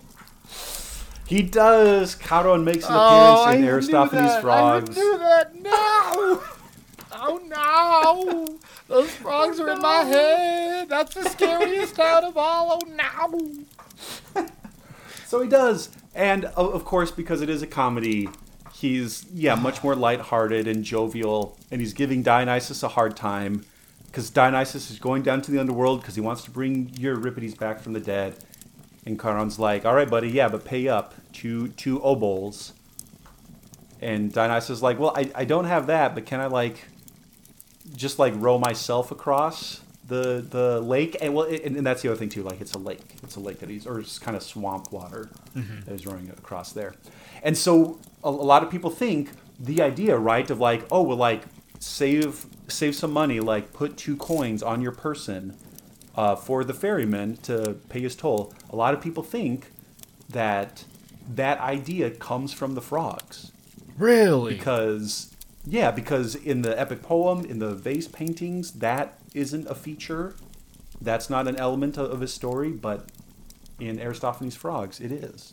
So yeah, that's like the sure OG like Dracula and like the oh shit, I can't talk. The Wolfman, and like how like the pentagram is like the symbol of the wolf, and like right. that like the movie is what spawned the trivia for it. Holy shit, that's crazy.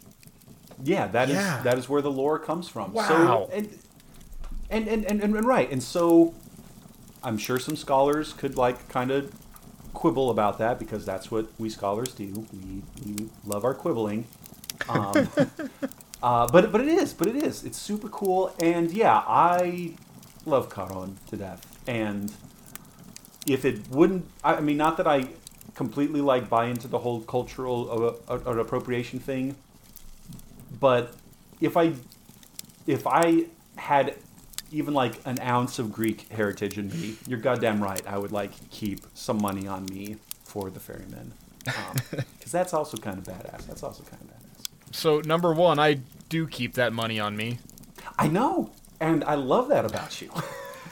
Number 2, I am like ordaining you to do it because it's that whole like Okay. that fallacy of or what's the classic argument for religion, like the wager. Like it's easier for me to believe that God right. exists, so I just in case, like, Josh, for Christ's sake, just have 2 quarters in your wallet at any given time, like. Yeah. The Pascal's wager. Pascal's kind of wager. thing. Thank you.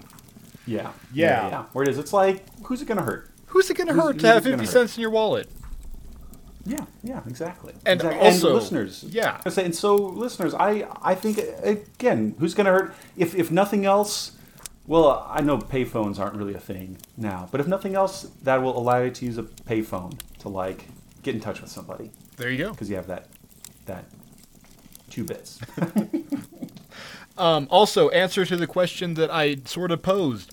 The rivers I was thinking of are Phlegethon, which is a river of fire, and Oh, yes. Cocytus, which is the ice river, and they were mentioned in Seneca's Odyssey, apparently. So that's where I was getting that business from. Oh, okay. Yeah. Fair enough. And if I'm being honest, the only reason I knew that was because Cervantes in Soul Calibur, all his weapons are named after rivers in hell. But That's right. That's right. But I'm a nerd. I'm a nerd, so you don't have to be, listeners. Well, and that's okay, because we need those. We need people like us 2 wizards who know the obscure things or have a reasonably educated guess about the obscure things, so that we can do all that. And man, it's just good to be back. It's good to be back and recording this. Well, we're pulling into harbor here, buddy. We're at our last ghost town Yes, on our we are. Ookie Spooky Route 666 ghost tour. And as we pull in, we're gonna go up to Alaska on the Upper Kenai Peninsula. Alrighty. You pull into a spot that looks like a couple abandoned harbor buildings, and what you and your educated guess assume is a cannery factory, because that's what it is, and I don't know how to frame this better than saying it's a cannery factory. It's a town called Portlock, Alaska. Okay. It's been reclaimed by the wild mostly, but there's still some buildings intact. It was found in 1780, that's found in air quotes, by a white dude from England named Portlock. That's where they get the Alright. name from. Who, upon seeing its, abundant fishing waters and timber, said, "Hey, let's set up here." It should be noted that the indigenous people in the region, for hundreds of years, had avoided the area, saying that it was haunted by devils. But hey, white man knows best, right? I also kind of like the idea of, like, colonialism and, like, no, white man, you go over there. That's cool. Like, you know, like, oh, hey, where can, we're here to buy your land. You can buy our land or all the best moose is on this fucking island. Oh, well, I'll go to that island. Right. You want anything? Yeah, give us some beads. And, like, they know the whole time. And it's like, haha, stupid white man tricked him again. And, like, they know white man's going to die. And you get Roanoke 2.0. Yeah.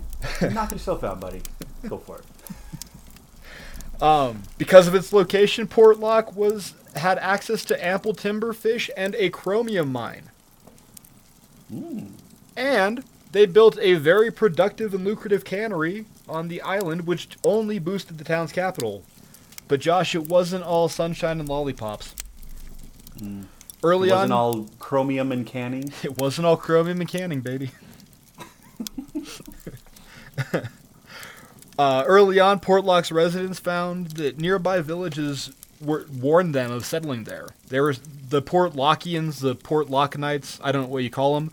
They were told that this region, the town they had just settled in, was haunted by an angry spirit called the Nantinak, which in the local Aleutic language, you gotta guess for it. The Nantinak, Josh. What might it mean? The ghost? The ghost, maybe. It actually means the half man, half beast. Ooh, okay, even worse. They said that this area was haunted by the Nantinak. That's what, like, villagers were telling. Like, natives are coming up to people saying, you really shouldn't be here. Right. And white man said, ha ha ha, we know best. In the 1900s, problems got bigger as stories of a beast gained a foothold. In 1905, cannery workers began to complain of something harassing their camp at night. So much so that a bulk of them just packed up and said, fuck this, and left. They ran screaming back to society. Townspeople in Portlock also mentioned that there was a ghost of a woman that would come down off the cliffs and walk around the town in a long black dress dragging the ground. Oh, I hate that. She'd come down out of the half man, cliffs, half beast. and yeah. Yeah, like half man, half beast. Okay, fine. Comes with the territory. Ghost of a woman. Fuck that. One day in 1920, a man named Albert Petka was attacked when he and his two dogs came upon what he described as a large, muscular bear. Petka took a glancing blow in his chest and later died of his injuries, but not before describing the bear, wink wink wink, as being 12 feet tall, heavily muscled, and stinking of sulfur. Oh, God. In the 1930s, several miners were found dead, with massive gaping chest wounds that were said to be bigger than what a human could generate. We need to point out here that these are people that are aware of what animal attacks look like, and these guys just have big holes in their chest. Oh, my God. Oh, my God. A man cutting wood in the forest was found with his skull caved in. It looked like it had been smashed by a rock, but there was no murder weapon around. Several moose hunters in the area reported tracking a large bull moose when at the end of their trail they found a bloody battleground of moose fur, lots of blood, and nothing else. Except for a single set of large 18-inch footprints leading off into the forest. What are we doing, Josh? What are we doing? What are we doing? Oh, my God. A group of Dall moose hunters reportedly went missing in 1940. It's not that scary, but, you know, still, like, people are dying. Yeah. But also, this is Alaska, so it's totally reasonable for moose hunters to die. You gotta get real high for Dall moose, so, like, that's not as scary, but it's worth noting. These stories spread through the town like fire through a coal seam underneath your floorboards. And eventually, tales of giant hairy creatures were, you know, they were everywhere. One man reported scaring one off by taking a pot shot at it with his rifle while the creature was breaking into salmon traps eating the fish. Remember, this is a canning town. To further compound this horror, bodies began washing up onto the shore. All of these bodies had great big gaping chest wounds. It's also important to note that these are not really bear-esque gaping chest wounds. Yeah. Oh, God. Oh, that's horrific. Oh, that's so bad. There's no answer to what this thing was, but there is an answer to what happened. By 1949, people were so horrified by the stories of whatever this alleged beast was, they just abandoned the town of Portlock. By 1950, the only resident was the postmaster. And today it remains abandoned. It's done. It's a ghost town. Driven away by a Bigfoot maybe, question mark? Yeah. That's... Oh my God. Yeah, there are just... And I guess maybe this is part of, right, like something you raised way back at the start of the episode, right? Like, if you know an area is prone to natural disasters, like, ah, shit, here comes another hurricane. Ah, shit, here I'm in Tornado Alley. Yeah, I mean, sure, you can have, like, your building code. Just know that that's what you're getting into. Like, all right, I'm moving to Oklahoma. I know that tornadoes are like a real threat. I'm here in Florida. I know a hurricane is here. I'm here in Italy. And sure, there have been earthquakes here for a while, and then I can choose, right? I can choose to, like, leave.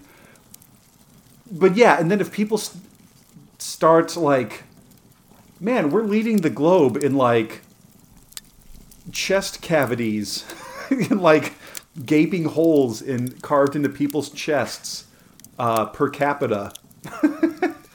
I love that Bigfoot is killing people go. with Scorpion's fatality. He's ripping their fucking hearts out, and, like, it's great. I love it so much. Yeah, he is. Oh my God. Portlock's weird. Yeah. It's Alaska, and it was a time when we didn't report as much, but there's enough reporting about it in recent enough times. And it's all kind of the same thread, and you can put some of it to, like, you know, oh, you know, we want to think it's a Bigfoot because that's what we are as 2022 society. Like, everything is a goddamn Bigfoot. But, like, I really appreciate any okay, so you know the Patterson-Gimlin footage at Bluff Creek was, like, 67. Anything pre that. Because pre that, Patterson-Gimlin gave you, like, concrete what a Bigfoot ought to look like. But these people are describing a Bigfoot in the 1930s. Bigfoot entering the popular imagination, fitting, like, these criteria. Right, right. And natives had a word for it. They were like, don't go here. This fucking thing lives here. Don't go to this place. Right. Yeah, yeah, I believe it. Right, because if there's already the precedent kind of set, or like analogs set, where, oh, here's this Russian town that got invaded by wolves. Here's this Russian town that got invaded by polar bears. Here's this town in Alaska, still up by the Arctic Circle, that people were getting, holes ripped out of their chest by something. Yeah, I think there's a little more credibility there. Yeah, and there is a theory that there was just, like, a weird serial killer that was, like, hunting people in the woods. But everybody that examined bodies said that the injuries were, like, bigger than what a person could, you know, feasibly do. And really, okay, but what's a man capable of? I don't know. Ask Jack the Ripper. Like, yeah. I don't know. Maybe I just want to believe too goddamn bad that Bigfoot is in Alaska murking fools.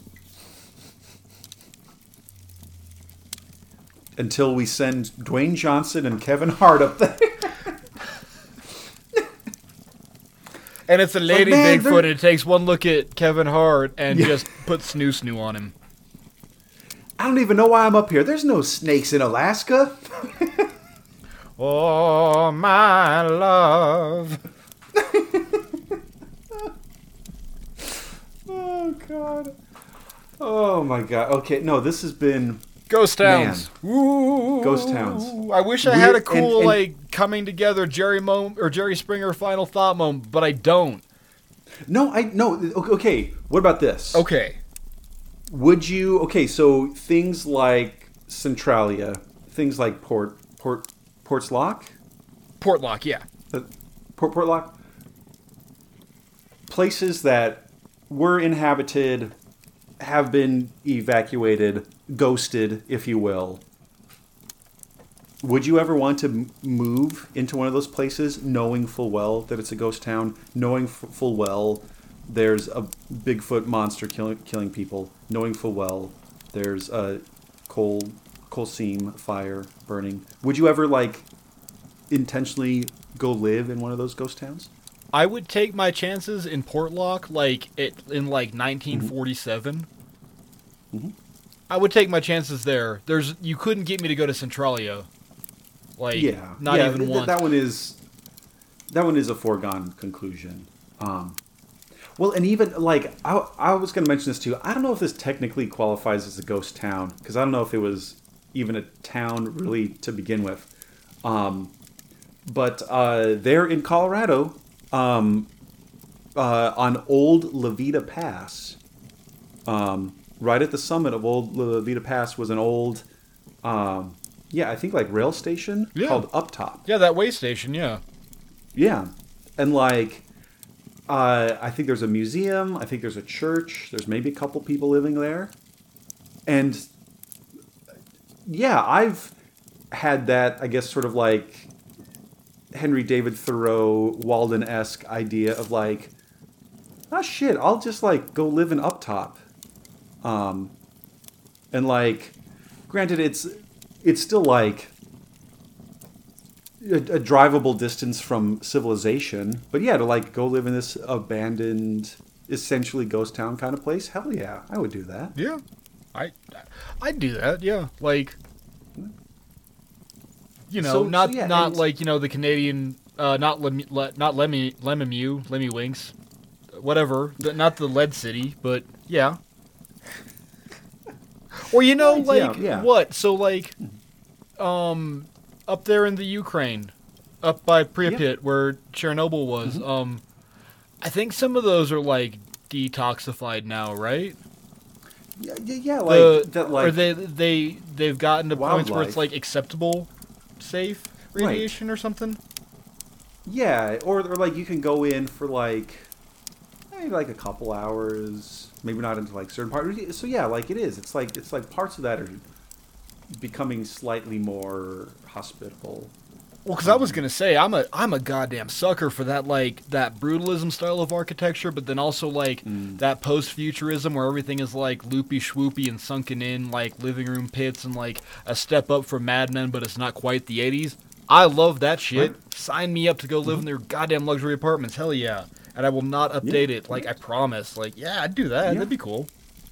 Yeah, no, totally. And so maybe that's our ending point here. Like, because that's what we wizards kind of do anyway, right? It's like we tend to be a little more secluded, a little more keep to our wizards' towers. And so I think some people would be freaked out going to live in a ghost town. But I think that tends to be a little more our vibe. Up our alley, you might say. Up our ghost town alley. Our ghost town alley. And so, listeners, does that include you? Would you want to live, maybe not in one of these like ghost towns that we've talked about, but like, would you want to live in just like a generic one? Or do you? What if you are one of those few people that's like, oh yeah, like I have relatives that were there in Centralia. Or there's a different ghost town kind of near me, because like, I mean, isn't that like half of the San Luis Valley is like old abandoned settlements and things like that? The American Southwest is ghost town. Yeah, like yeah, exactly. Yeah, that's it. That is the aesthetic. And if that is also the case for you, we would love to hear about it. So send us an email. Find us on Twitter. We are Two Wizards, and we engage with our fans. We just read a bunch of our fans' ghost stories. We're on Twitter talking with people, making friends, shouting people out, doing mutual follows and all that. And so that can be you. Send us an email to twowizardspodcast@gmail.com. Find us on Twitter at twowizardspodc1. We're on Instagram. We're doing that. Two Wizards Podcast. We're on Facebook. Who cares if like Mark Zuckerberg's metaverse is like collapsing in on itself? We're still riding the Facebook thing out. Find us Two Wizards Podcast there. We are Centralia residents riding out the fucking crater seam or coal seam fire that is Facebook. I grew up on Facebook. Well, I didn't grow up on Facebook. I was on Facebook in college. I was on Facebook as a young adult. And dadgummit, I'm going to be on Facebook till I die. That's us. We are the Centralians on Facebook. What an amazing connection there.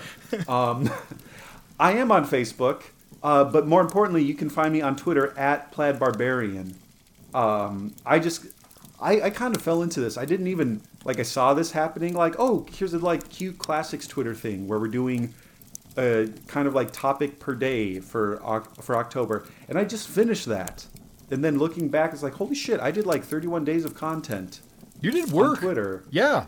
And I think, kind of good stuff. I really enjoyed your shit. I really enjoyed those, yeah. Yeah, and so find me at Plaid Barbarian. Mark is also doing amazing things. Why don't you tell us some more about that stuff, Mark? Oh, you can find me at Marky Stardust on Twitter, or you can find me on our sister podcast, the Dangle Podcast, where me and my buddy Johnny take 2 episodes of King of the Hill and discuss it. This week we're doing Get Your Freak Off and the Fat and the Furious. That's the Backstreet Boys episode and the hot dog eating episode with Kid Rock in it. Yep. Fuck Kid Rock. That's right. But Yes. we we like those episodes better than we thought. Well, and listeners, if you don't shy away from controversy, Mark, you and Johnny also previous episode did Returning Japanese Part 1 and 2. Yes. Which, again, maybe in our current climate can raise some hackles for certain people. It's one of my favorite 2-parters of the King of the Hill canon. Yeah. It's a big fan favorite, yeah. It's a huge, and so if you want to hear more about that, go check out Dingle Podcast. Go check us out there. I got to give a shout out, Josh. Oh, okay. Let's hear it. All right, I got to give a shout out to my boy Tidal Wave Ninja on YouTube, but then on Twitch his name is Tidal Wave Ninja with an R. He is a fan, and he hit me up, and he's like, "Hey, you shout me out, I'll shout you out. I'm shouting you out. Go check out his Twitch stream. Hell yeah. He's playing some God of War Ragnarok. He's making me Ninja. jealous, making me want to get a PS5. Go check him out." Ooh, yeah. No, totally. So, see, look, I just said 2 minutes ago that this is what we would do, and little did I know that that's exactly what Mark was going to do. Because you know what? Content creators like we are, we help each other out. And there's plenty of airtime, plenty of play for everybody here. Hell yeah. But also, we're fucking back, baby, because all we did tonight was fucking anticipate each other. 2 wizards took a week off. We're done with ghosts. We're going into November. Guys, oh my god, join us next week for a super special election-based episode. I hope you're fucking ready. Put it in your ear holes. Go listen to our Cryptid Cabinet episode. Get hyped for that. To get hyped for next week. Get hyped for ghosts. Do you believe in Bigfoot? Is Bigfoot a ghost? Do you buy into the whole rebirth of Pan theory? We'll get into that later. Do you want to talk about the rebirth of Pan theory? You can do that. Hit us up. Yes. We can. I'm horny. Let us Sorry. know. Let us know, and we are here. We are here for you. And so, with that, dear amazing listeners, my name is Josh, and I'm a wizard. And my name is Mark, and I'm a wizard. Thank you for listening. What, Josh? 5 stars, like and subscribe. I don't know. Smash that button. Yeah, all that stuff. Tell a friend. Tell one person. Yeah, exactly. Scream at a ghost. Channel your spiritual power to make a ghost, to go do phantom ghosty downloads. Get that ghost some friends and make a town of ghosts, and then we have a community of ghosts, and we have Ghost Facebook, and it's Ghost Book, but really that's just MySpace, but yeah, it's fine. MySpectre. Follow us on MySpectre. Ooh, there you go. There you go, perfect. If you ghosted somebody in the past, say, hey man, I'm sorry, I was going through my own stuff, I didn't mean to do that, and hey, also check out this podcast. You told me you loved me too soon. It bothered me. 2 wizards are really cool to listen to. All right, everybody. Take care. Good night, guys. Oh, hey, happy Halloween.